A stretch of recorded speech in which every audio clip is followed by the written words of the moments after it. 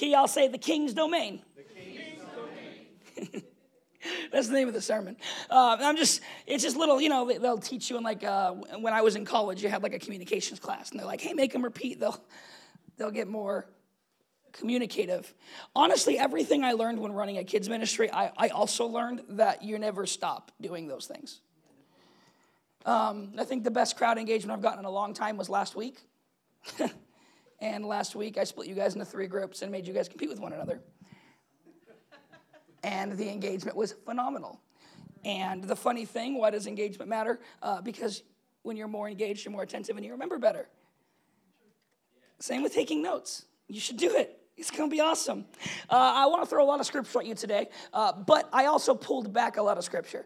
So I'm throwing you less than half of what I had originally planned, but still enough that we have a lot to talk about. I'm really kind of trying to lay the groundwork of what the kingdom is and kind of how we function in it in a broad sense, so that over the next several weeks, we can get really specific on specific moments and specific things and specific parables and specific principles of the kingdom.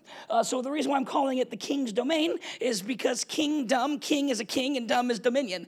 Kingdom, the King's Domain. When you say kingdom, you were literally saying the domain of a king. So when Jesus says repent for the kingdom is at hand, he's saying repent because the domain of the king is present among you. And something crazy starts to happen because the King of Kings and the Lord of Lords has actually set foot on earth. And he says some crazy stuff. We're going to get into it. For instance, he says the kingdom is coming and the kingdom is now. That's nonsense. But so is 3 in 1. So I guess God maybe knows more than I do about these kind of things. I want to tell you a story. And then after that story, I want to tell you a story about Jesus. And then after that story, I want to read you some scripture. And then after that, we'll see what God does. You know what I'm saying? I used to work at a retirement home. It was the worst. It's the grumpiest people I have ever seen. Also, the most excited people I had ever seen. And can't tell you how many times we had to separate and things. Working there was an adventure. But what happens when you work at a retirement home, I think it's really when you work anywhere that involves taking care of the same group of people over and over and over and over again. What happens over time is your heart really starts to knit with people. People start to really matter to you, not unlike working in a church or just regularly attending a church and crying together, right? And I worked at this retirement home, and I was a dishwasher. And that's actually when I had already known Will Perry, but he had disappeared from my life. And I found him again working at that retirement home. And me and him were both doing dishes. He's not in here, so I won't tell some funny stories. But if he was, I would have told funny stories. Because he did me dirty once or twice. I wasn't pastor yet, and he definitely didn't treat me like pastor yet. But yeah, I did the dishes mostly, and then eventually became a server, and then eventually I started doing a bunch of stuff that servers aren't supposed to do, because I really connected with a lot of the folk that attended that lived there, often by force. But there was a man whose name I'll leave out of this, who I really, really, really connected with. He was a man of God, older gentleman, and he would pray with me. He would speak life. And I'll never forget, because he was always so kind. And his wife had passed away. He was always so kind. And he was always he stood out amongst the rest of them. And I'll never forget a day when one of those separating moments happened. And we had to separate him, which was outside of his character. And it was in that moment that when he looked at me, I realized I was looking at a stranger. And his mind was starting to go. And he wasn't present anymore. And I knew we were kind of nearing the end. It was obvious. And then he passed away. And I remember the impact that had on me and how much that broke me and messed me up. And because I worked in the dining hall, they asked me, because I knew him so well, his family asked me to cater his funeral and be the one that kind of ran the funeral, right? Now, I don't know if you've met me before, but I'm a hype man. I get excited. I rile people up. I do that whole thing. And there was also on that same day a birthday that they asked me to also run. And I said no. I could not do it. And then the birthday person called out the person who's supposed to run it. So they're like, we really need you to run this. Some of the people are even asking for you to run it. So I said yes. And I think it was one of the most emotionally draining days of my life, because it was like you could feel a difference in the temperature in the room. That literally downstairs, there was a birthday party where they were celebrating life, and upstairs, you could walk in and it was cold. And what was crazy about the birthday parties, there's a lot of old people celebrating, and when I went upstairs, it was this man's family, so it was a lot of young people crying. And I remember having to go back and forth and up and down, cold and warm. And I had I couldn't be sincere to where my heart was. I had to fake emotions when I came down, but because I really did love the guy whose birthday was being celebrated. He was a really good man, ordered a milkshake every single day, and got mad every single day that we didn't have vanilla because it wasn't a flavor that we had, so I always got him chocolate. And he got mad every single day. And so I got him a vanilla milkshake for his birthday, and he said, I wanted chocolate. I know he was joking, but I'll never forget because I couldn't appreciate the joke until later. I think he knew what I was going through, so he was trying to lighten me up a little bit on his birthday. But going back and forth and realizing these worlds do not collide. They don't belong together.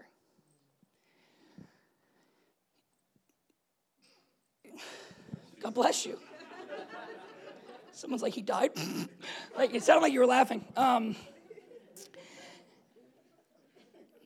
But then I do remember going home that day. And I remember just kind of getting into the bathroom shower, because I lived with a bunch of people, and so you couldn't show how you felt. So I took a shower, extra long one, and I cried. And I cried a lot because I remember, like, I was too drained. And I honestly was like, I don't think anyone should ever have to do that. And then what happens is you find Jesus, right? And you start to realize you have that same cold, warm feeling when you walk outside of a church, if the church is a good Christian church. Like, there are times where if you're really convicted by the Holy Spirit, where something rises up in you, you're like, I don't belong here. You're at work and you feel that feeling of like, I can't connect with you. You're at home with your family, the first one saved, and you're realizing suddenly you don't have things in common anymore. Because who they connected with is no longer there. He died. And they start to pull that out of you a little bit. But with the Holy Spirit, it never really quite works. I don't belong here anymore. You start hearing really cheesy Christianese sayings like, not of this world. I'm just passing through. But it's true. You're not of this world. You are, in fact, just passing through. You do, in fact, not belong here. Your soul is longing for a coming kingdom that, though it is present, it is not fully here yet. As Christians, we live for a kingdom that is on its way while still being fully present. We live in a dichotomy that makes no sense. We live in a dichotomy between flesh and soul, right? And I think the hardest things for Christians, especially in a society like this where we're so individualistic, is once we find Jesus, instead of either the world or Christianity winning over, we learn to compartmentalize. And I'm worldly here, and I'm Christian here, and I'm worldly here, and I'm Christian here, and I'm a quiet Christian here, and I'm a loud Christian here, and I evangelize here, but I party here, and I compromise here, and I'm still sleeping with her, but I'm going to marry her, and we have this weird thing because we don't belong, but we keep compromising. We keep falling in line with a dead man's flesh. We keep going back and forth between a funeral and a birthday. And we're walking between two worlds, and it's why we compromise. Because this is where the analogy falls apart. As a Christian, I carry the birthday with me even into the funeral. That's right. Right? And I wrote this: each kingdom, the kingdom of this world and the kingdom of our God, I wrote this: each kingdom requires our fullness. Yeah. We cannot and do not belong, and we will never excel in both. The reason why some of your business ventures will never work is because it'll cost you a compromise, and you're not ready to make it just yet. Yeah. But some of you will, and your business will boom, and your spiritual life will wither. Some of you will make the right choice and really put God first in all things, and then your family will start calling you weird. Yeah. People will start referring to this church as a cult, which I'm here for it. Yeah. Because it really does bring such a lasting change that you find you do not fit in anymore. You do not belong where you once belonged, and it's because God in his faithfulness brought you from something dead into something alive. And I've used this analogy time and time again. When you're so used to unhealthy, being healthy doesn't feel right.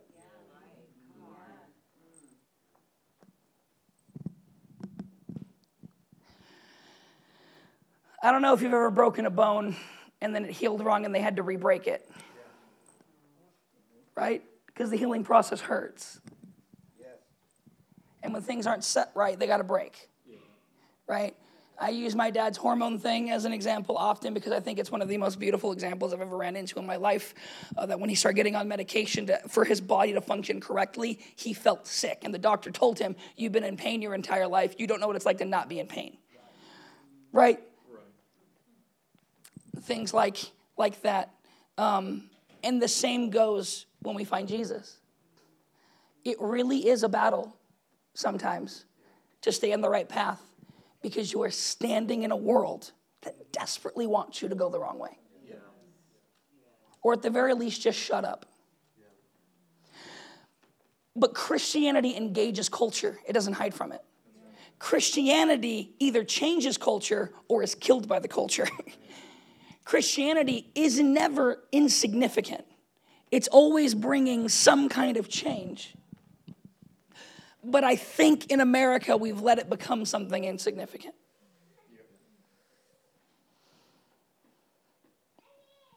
And so we get to Matthew, and we see Jesus. We see in Matthew chapter 3, we see that John, not there just yet. Thank you, though. I appreciate the diligence. In Matthew chapter 3, we see John is preaching something. And what is John preaching? John the Baptist, Jesus' cousin, the last prophet of the Old Testament. From Jesus' point of view, the greatest prophet of the Old Covenant, although all of us are greater prophets, for we carry the entirety of the Holy Spirit, and we live in what he spoke of. Yeah. Right? John is preaching, repent, for the kingdom is at hand. And then Jesus walks up, and John the Baptist, true to his name, baptizes Jesus. And Jesus comes up out of the water, and the Father speaks, and he says, this is my beloved Son, in whom I'm well pleased. And the Holy Spirit comes down like a dove, and I love what John says. John specifies so that you know, and it says, and he remained with him. Right? And so Jesus didn't have this moment where the dove came down, blessed him, and left. The dove came down and never left because it was a sign of the coming kingdom. You look in the Old Testament, and men of God had extreme moments where God came, did crazy things, and then God went back up to his throne. But suddenly, for the first time ever, there is a man on this earth that when God ministered to him, he did not leave. That man was, in fact, Jesus, the firstborn of many. And that many's us. And I love this, while just equally as much as I hate it, right? That when the Holy Spirit lands on Jesus, and it says, and the Holy Spirit led him to the wilderness to be tempted. That's right.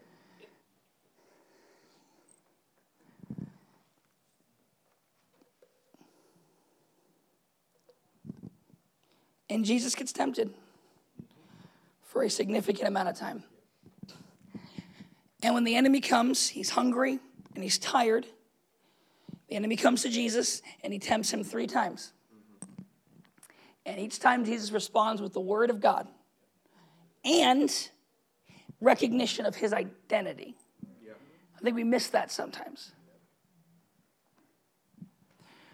And I think we miss the significance of the temptations that Satan gave to Jesus. Because basically what Satan was saying was, I'll let you bypass the cross. Right? And when later we're going to see Jesus bleeding in a garden, weeping and asking the Father to let the cup pass. You got to know that it shows us the depth of this temptation. One that we overlook and we read over quickly. I mean, I think it's Mark that's just like, and he got tempted anyway, so he just started preaching, right? Like Mark just jumps over it. But there's like a depth to that moment.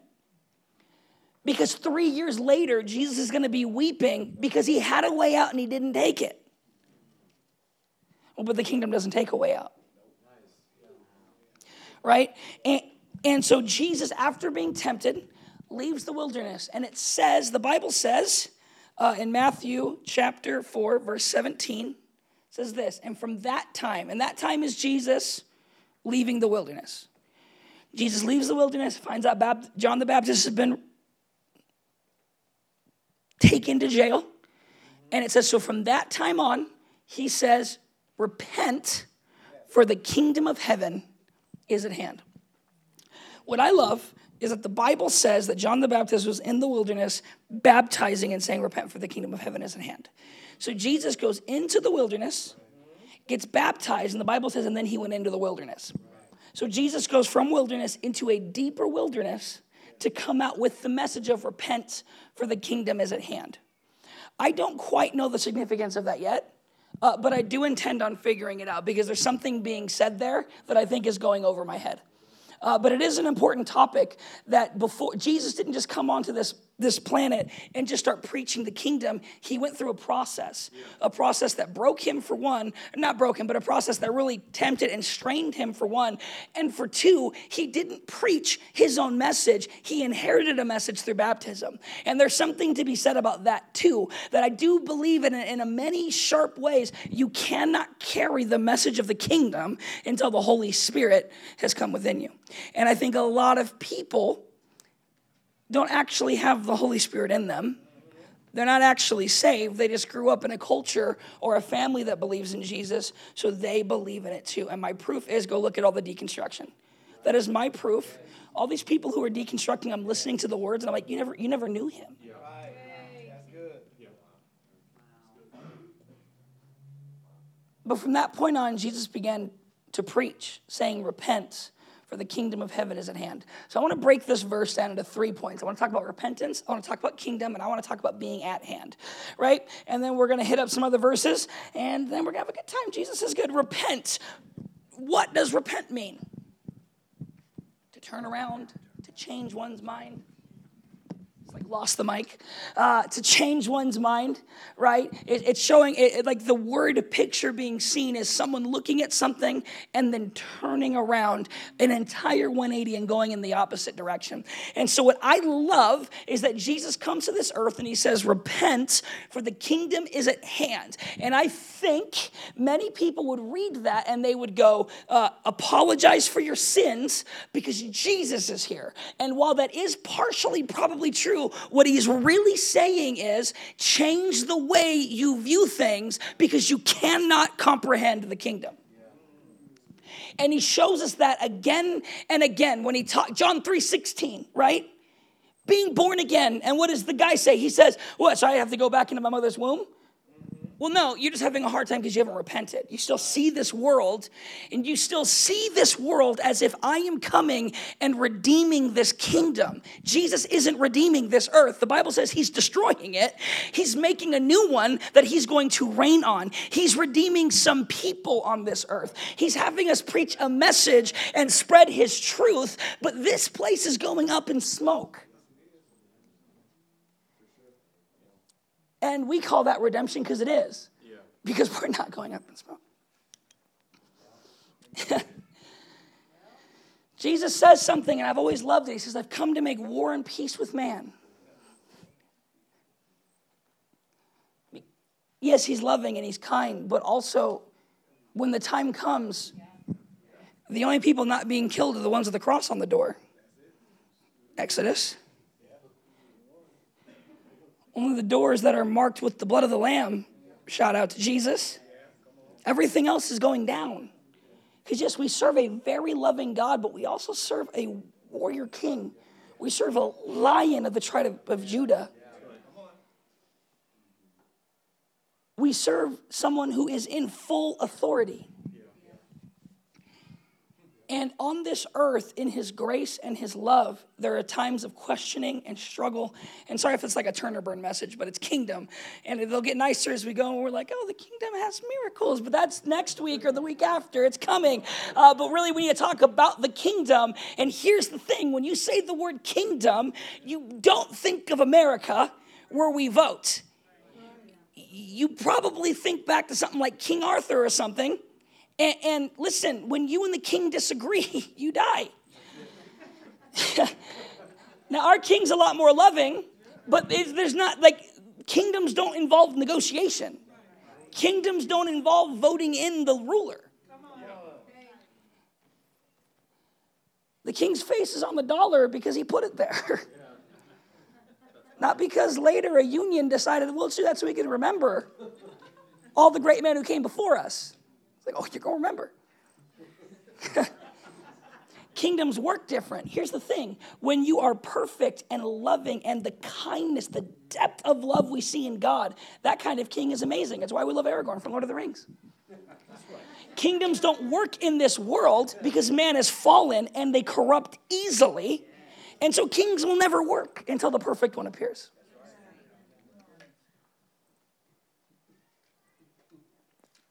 But they have to repent. They have to view things differently. Literally, when Jesus is walking to the cross in the last week of his life, literally his disciples ask them, are we taking Rome now? And Jesus says, you don't know what spirit you're of. Yeah. They're walking through and this village rejects them. And they say, John, right? Because we love John. Oh, he laid on the breast of Jesus. So John, oh, the lover, right? That's what people call him, the disciple whom Jesus loved. That guy, that little doe-eyed lamb goes, hey, do you want us to call down fire and kill all the men and women and children? And Jesus once again says, you don't know what kingdom you're of. And here's the crazy thing. When he's saying you don't know what kingdom you're of, it's because they still really believe they were going to tear down their enemies. And that time is coming. But here's the thing. Jesus wasn't looking at his warriors. He was looking at the priests. He was looking at ambassadors who were going to preach a message. The warriors come later. They got wings and swords and eyes upon ears and heads that look like lions and eagles and, and a dragon showing up. And we're that's not us. That's not our fight. Like when you see Michael and Satan finally fight, right? Because in the end times, read Revelation, it's not even God versus Satan. God's like, all right, Michael, take down the pretty boy finally. You know what I'm saying? It's like the jock finally gets to beat up the pretty boy, right? And it's like, right, the one who arrayed in the fine garments, and he's got all the jewels of God. And then Michael's like, well, I lead the army, right? Because you're not in Michael's regime. Just think about it. You're actually supposed to reign over Michael. So why would you be in his army? Think about it. But let's talk about it for a second, right? But now finally he's like, hey, get him. Like not even Jesus is going to roll up and beat Satan because it's not an equal battle. Because this world isn't good versus evil. It's literally God waiting back and letting us bring as many people to safety as possible because that's our role. And then the army's coming and that's their role. And we have a part to play. And the reason why we fight so much and we identify in so many weird things, again, I want to take it back to you because we don't understand kingdom. So we don't get our role.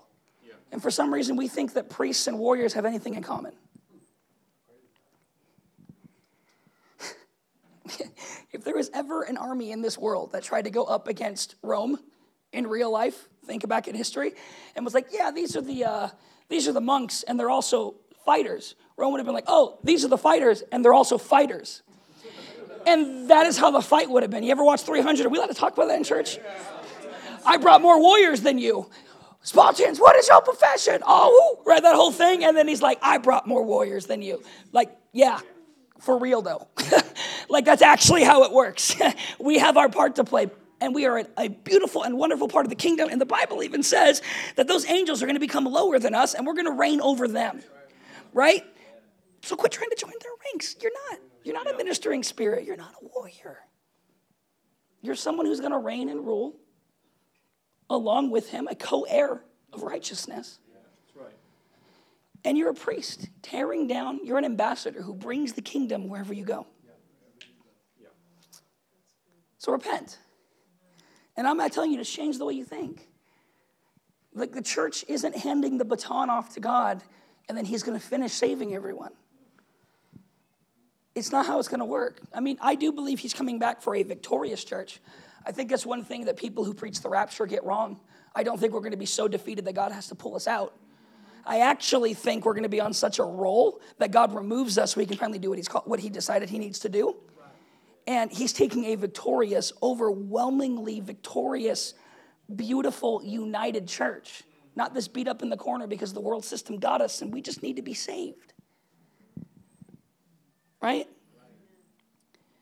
This world can't prevail over us as the church.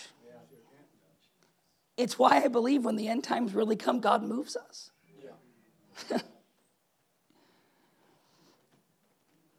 For the kingdom, right? I already said this. The kingdom is the king's domain, right? Kingdom, king, monarch, dumb, smart. Just kidding. Dumb, dominion, kingdom. So it requires a king, laws, subjects, and an area of ownership, which is a domain. Yeah. Right? So the king's domain requires a king. Do you know who the king is? It's God. Laws, you know what the laws are? Well, now we're in the law of grace. Yeah. And there are laws to this kingdom that must be followed, that must be obeyed. What are they for extra credit? Love the Lord your God with all your heart, soul, mind, body, and strength, and love your neighbor as yourself. Or, like I said, Jesus brings a new commandment, which is love your neighbor as I have loved you. Which, I always make this distinction. The first two commandments, one is dealing with the world, and one is dealing with God. And then this new one that Jesus brings along is dealing with the church. Right? And so you see our three pillars in these kind of laws of the kingdom. Then we got subjects. Oh, that's us. Kingdoms require subjects. Like a king on a throne with a castle with walls and no one's showing up is not actually a kingdom. Yeah. That's just someone who's crazy. And they exist too, probably. I wanted to be one of those people, actually. So you could actually buy a foot of land in, is it Scotland? Yeah. And legally, on your driver's license, they would actually change your name to a lord. And like in court, they would have to refer to you as Lord something. And for Valentine's Day, it was like $50. And I really thought about it. because I thought it would be awesome to be like, Lord Wesley. But I felt my motives weren't right. Because I really would try to like fence off my area and then, be like, and this is my kingdom. And there would be laws and a domain and a king, but there would be no subjects. And lastly is an area of ownership, right? Now, this is where we get the kingdom is coming and now. We bring this message. We are filled with the Spirit of God. Wherever we walk, we actually bring the kingdom. But someday, there will be no more disputes of land. And it will just be God over all of it. Now, again, the Bible has two kind of conflicting thoughts on this. Thought one is the Bible says the earth is the Lord's and the fullness thereof. Beautiful verse. The Bible also calls Satan the spirit. They talk about the spirit of the age, the God of the times, this kind of concept. And it's going on because there are kingdoms at war. One kingdom really thinks, I don't know. It's like,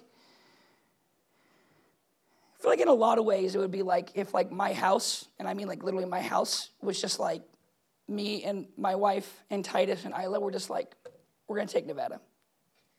Like I feel like that's the kingdom of God versus like the enemy. I just referred to myself as the enemy, I guess, though, for that analogy. Isaiah 9:6-7 says, "For to us a child is born, and to us a son is given." Ready? "And the government shall be upon his shoulder. And his name shall be called Wonderful Counselor, Mighty God, Everlasting Father, Prince of Peace." Ready? "And the increase of his governments and of peace, there will be no end." We can read the rest, but the point is there will be no end. There is literally a time, right, where the Bible doesn't seem to make this distinction. It's why the disciples were confused, and it's why Jesus was saying repent. Because if you read it, you would probably come to the conclusion that when Jesus shows up on the scene, he's just taking everything.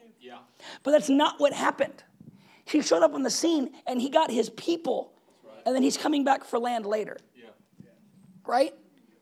Kingdom. And we'll hit more of that a little bit. And then lastly is at hand, right? Which is presently moving and taking authority.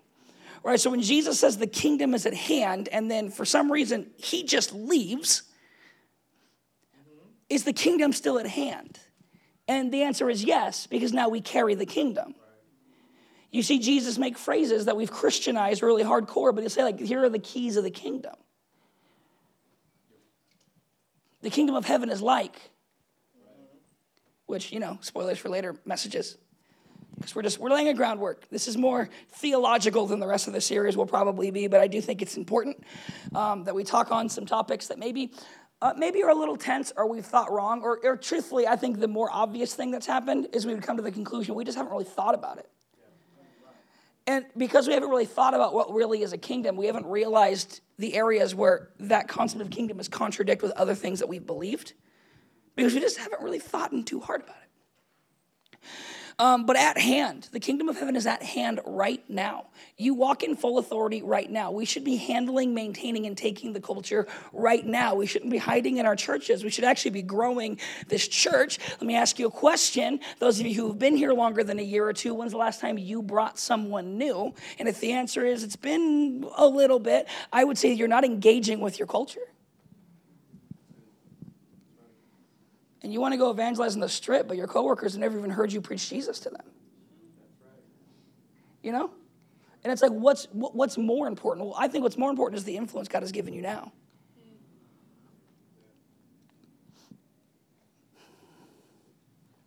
Because you're at hand. Like, our role is to be the hands and feet of Jesus. We're the at hand, the present portion of the kingdom. That's why God says some crazy things like the world will know me by your love for one another. Our love will preach the kingdom. Our worship will preach the kingdom. We don't have to compromise to preach the kingdom.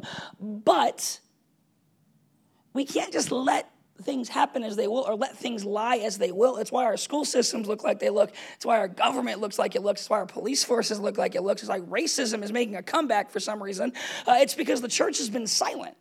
And she's watched, and she's handed authority off to other people who were never going to do good with it because they were contaminated by this world. Does that make sense? I know that's kind of heavy. but it's true. So I want to read you through a few verses where I feel, I'm calling this like the kingdom road. That's totally coined by me. I'm stealing it from the concept of the Romans road. But I want to kind of walk through a few verses throughout Scripture and put them together so we can see kind of the kingdom fleshing out a little bit, right? It started with Isaiah. There are prophecies. Clearly we see in the Word of God that there was a coming king, right? And Jesus came onto the scene, and the people showed up, and they were laying palm leaves, and it's Palm Sunday, which I've always said is one of the most disappointing days in the lives of any follower of Jesus. Because, like, why do you think they're laying palm down? Why do you think they're singing Hosanna? Not because they love Jesus, because they love the kingdom that he was going to establish where they got to be in authority and kick the Romans around. And so Jesus shows up and he does go to war. What does he do? He goes into his temple and cleans it out. Yeah. And then he leaves. Because Jesus came first for his people. He actually hasn't come to dominate the world yet. That is coming. He has come first for a people who will worship him unashamedly and unhindered in spirit and in truth. He came for you. And we're living in the time that the prophets of old begged God to see. Acts 1, this is Jesus has died. He has resurrected. And this is one of the last conversations he had with his disciples. And he says, Acts 1, chapter 3 says this. He presented himself alive to them after his suffering by many proofs. So he proved himself. He didn't have to. He did. He loves us. Appearing to them during 40 days and speaking about the kingdom of God. So when Jesus Christ resurrected, and he started preaching to his people again, he continued the same message he started with. Kingdom. Jesus gets filled with the Holy Spirit and preaches, repent for the kingdom is at hand. Jesus resurrects and is like, I'm going back to the right hand of the Father. Let me make sure you understand the kingdom. Why? Because it is what he came to preach. It's why I believe this series is so important. It's all he preached. Jesus started his ministry with kingdom and he ended it with kingdom. Acts 1, 6-8, which is, again, 3 verses later. I'm just bunny hopping because he talks about a lot of stuff. So when they had come together, they asked him. Again, here we go. Literally, Jesus is preaching kingdom to them. He just resurrected. And they're like, hey, are you about to restore Israel? No. Because you still think the kingdom is about your clan. Where God envisioned an earth. Some of you think the end times rise and fall with America. And let me tell you, God did not come for the kingdom of America. He came for the kingdom of God. We have a part to play. We're not mentioned in the book of Revelation. So, all right. And he said to them, it is not for you to know times or seasons that the Father has fixed by his own authority. We're talking about a kingdom here. By God's authority. Last verse.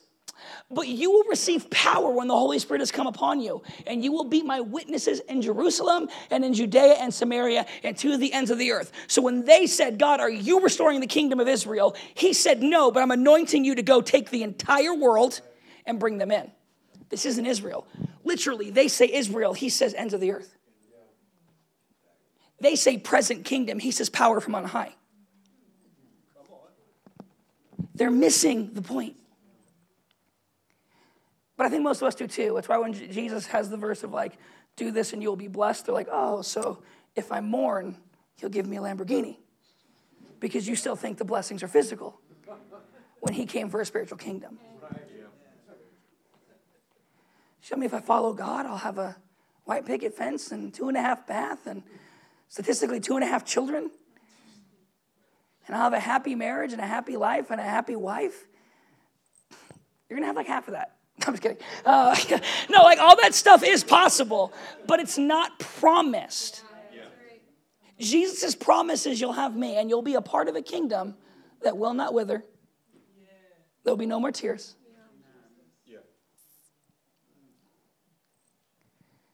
But you see the dichotomy, what they're struggling with. Jesus affirms that a time is coming where the kingdom will be brought to this earth. right? And that's something that I love. He does bring it to the ends of the earth, but what does he say? He says, well, they're like, are you restoring Israel? And he says, it's not for you to know the time's fixed by the Lord. What is he saying? It's going to happen. He didn't say that he's not coming to take this earth, because he is. Because the kingdom is both coming and now, but we'll break through that a little bit more.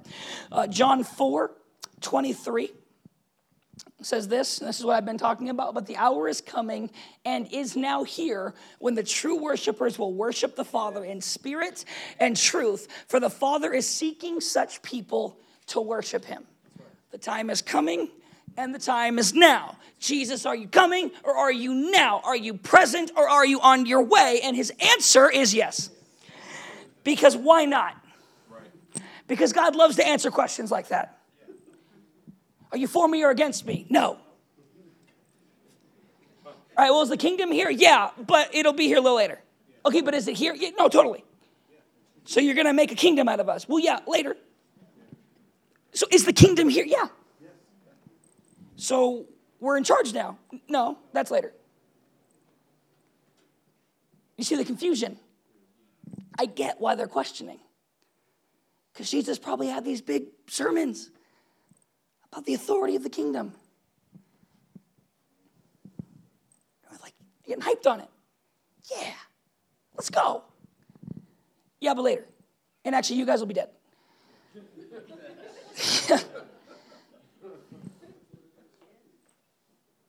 All right, whatever. I'm going to bring you back.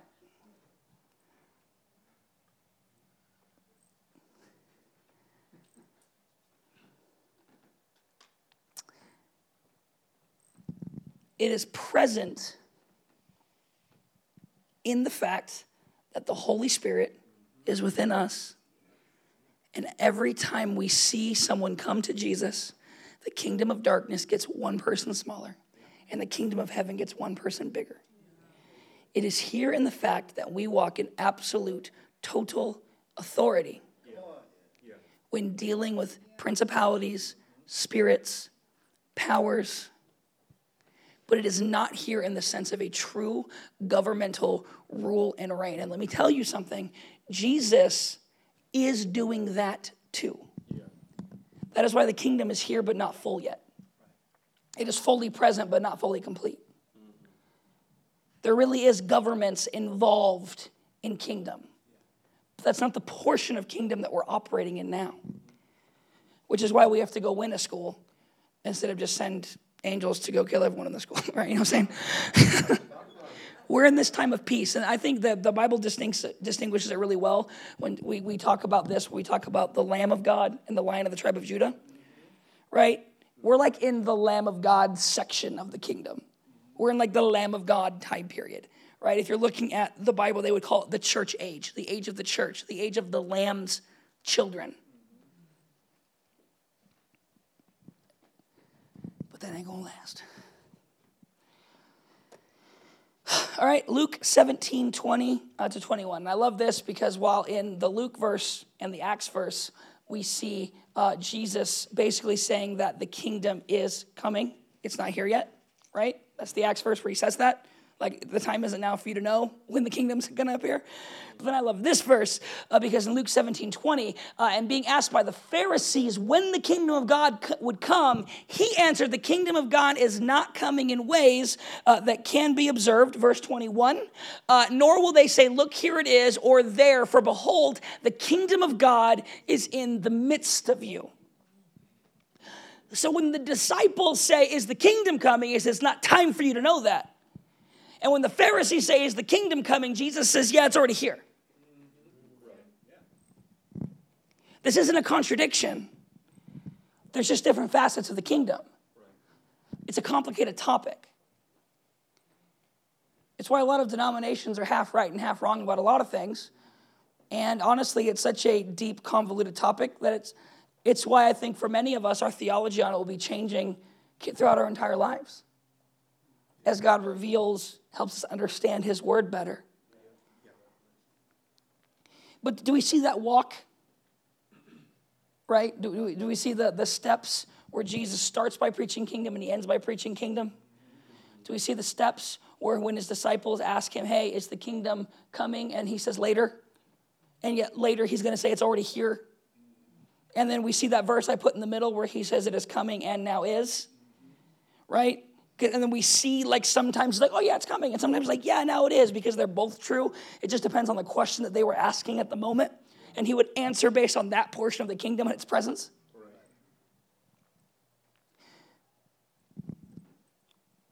And so I think when you would look at that, in a lot of ways, you would ask, what is the point? And I already hit up on it, but I want to hit up on it one more time, and I want to really make it clear. The point is actually what we see in the Passover. The point is when the presence of God comes to fully establish his kingdom, unless there is blood on the door, you don't survive. Because when he comes for the final time, it will be violent. It will not be peaceful. It will not be sweet, and it will not be innocent. It will not be something lovely in the sense of how we view it. It will actually be, to those of us who just view this doe-eyed God, it will be shocking. Because the Bible literally uses phrases like the ravines will fill with blood. And I know that's heavy. But that's the thing, is like, but that's not where we're at. We're at the place where God is giving us time to put blood on the doors, to preach Jesus. Literally in the book of, I think it's 1 Peter, 1 or 2 Peter. I know Peter said it, right? Peter literally says that God is holding off the end times so that more people can come into the kingdom. Why hasn't he come and slammed it yet? I'm already saved. Because there's other people. And the world is so bad, Jesus, come and rescue us now. If he does that, your neighbor is going to hell. And he loves your neighbor too much to answer that prayer. The Bible actually says that we could make the coming of God come sooner if we preached more. If we focused on conversion and discipleship, we would actually see the presence of God in the fullness of his kingdom appear. But because we're hiding in buildings and wondering why the presence of God isn't moving, it's not time for him to show up. And in some places in the world, they really are operating like the church is supposed to. And truthfully, sometimes I think God doesn't show up because he still does love us Americans. Amen. That's right. And those of us in England, in Russia, and Germany, all the Western folk who thought the megachurch was the answer. He loves us. He loves your sisters and your daughters and your friends, your coworkers, enough to work on you and wake you up so you can start preaching the message to them. So we can put blood on one more door. The Bible says it is the will of God for all men to be saved and come upon repentance. But then in other places, Jesus literally says, I will say to you, be gone from me, for I never knew you.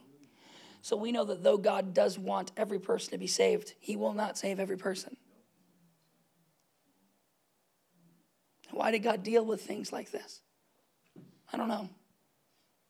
But man, in a lot of senses, I'm glad he did wait. Because if he would have showed up 10 or 11 years ago, I wouldn't have been a part of this kingdom.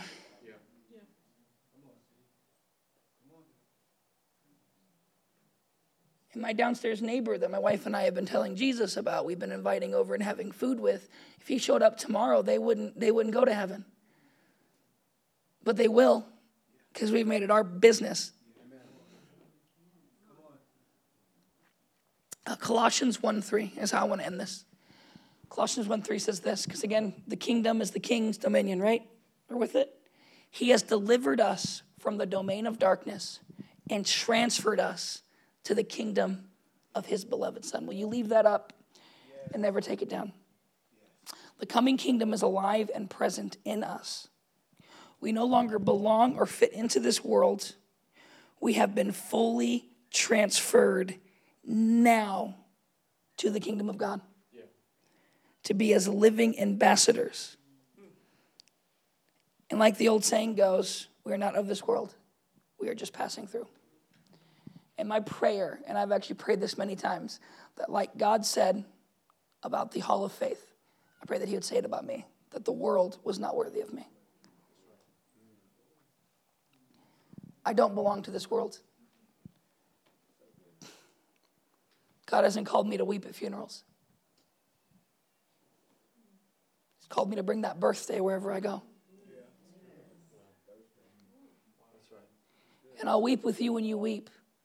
Just like Jesus wept with Lazarus, but I'm weeping just like Jesus wept. Because I know that there is a coming answer, even if I can't see it right now. And I know my part in this kingdom is not to make it through and hope with fingers crossed that I get to heaven. My role in this kingdom is to spread it. Because I'm in a meantime. I am in the middle of 2 Bible verses. And the reason why God hasn't brought it to fulfillment yet is because he loves me too much. And he loves them too much. He loves my grandfather too much. My mother and my siblings too much. Loves my downstairs neighbors too much. And all of Titus's future classmates, he loves them too much.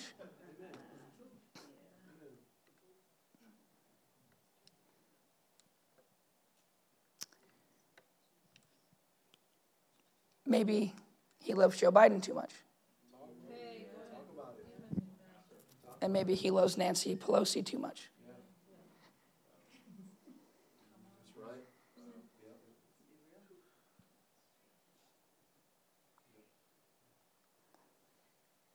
And maybe the inability to see past their own prejudices is holding the kingdom back. Because we haven't prayed as we ought. And we haven't loved as we ought. Because we're too invested in a kingdom that we don't belong to. We're too invested in a funeral that we actually have the power to bring life to. Dear Lord in heaven, I pray for every single person under the sound of my voice. God, I pray for the worship team to come up in Jesus' name. I pray that you would move in our hearts. And God, I know that this message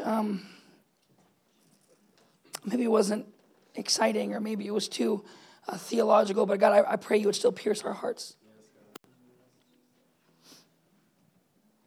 God, you're not seeking emotional responses, but you're seeking transformed lives. That as your word says, that as we clean the inside of the cup, the outside gets clean. And I thank you that through times like this, your Holy Spirit cleans us from the inside. Heal us of brokenness, for there's no brokenness in your kingdom. Heal us of hatred, for there is no unforgiveness in your kingdom. Heal us of jealousy, for there is no lack in your kingdom.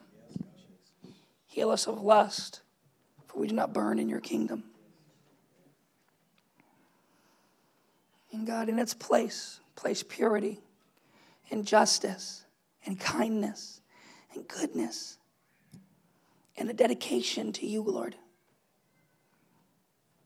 And God, even if it points, there were aspects of this message that maybe we didn't agree with, that God, the overall message would still reign supreme. And that is, God, we are not of this world. We do not belong here. But while we are here, we will spread a kingdom. We will spread the same love that was spread to us, the same forgiveness that was spread to us.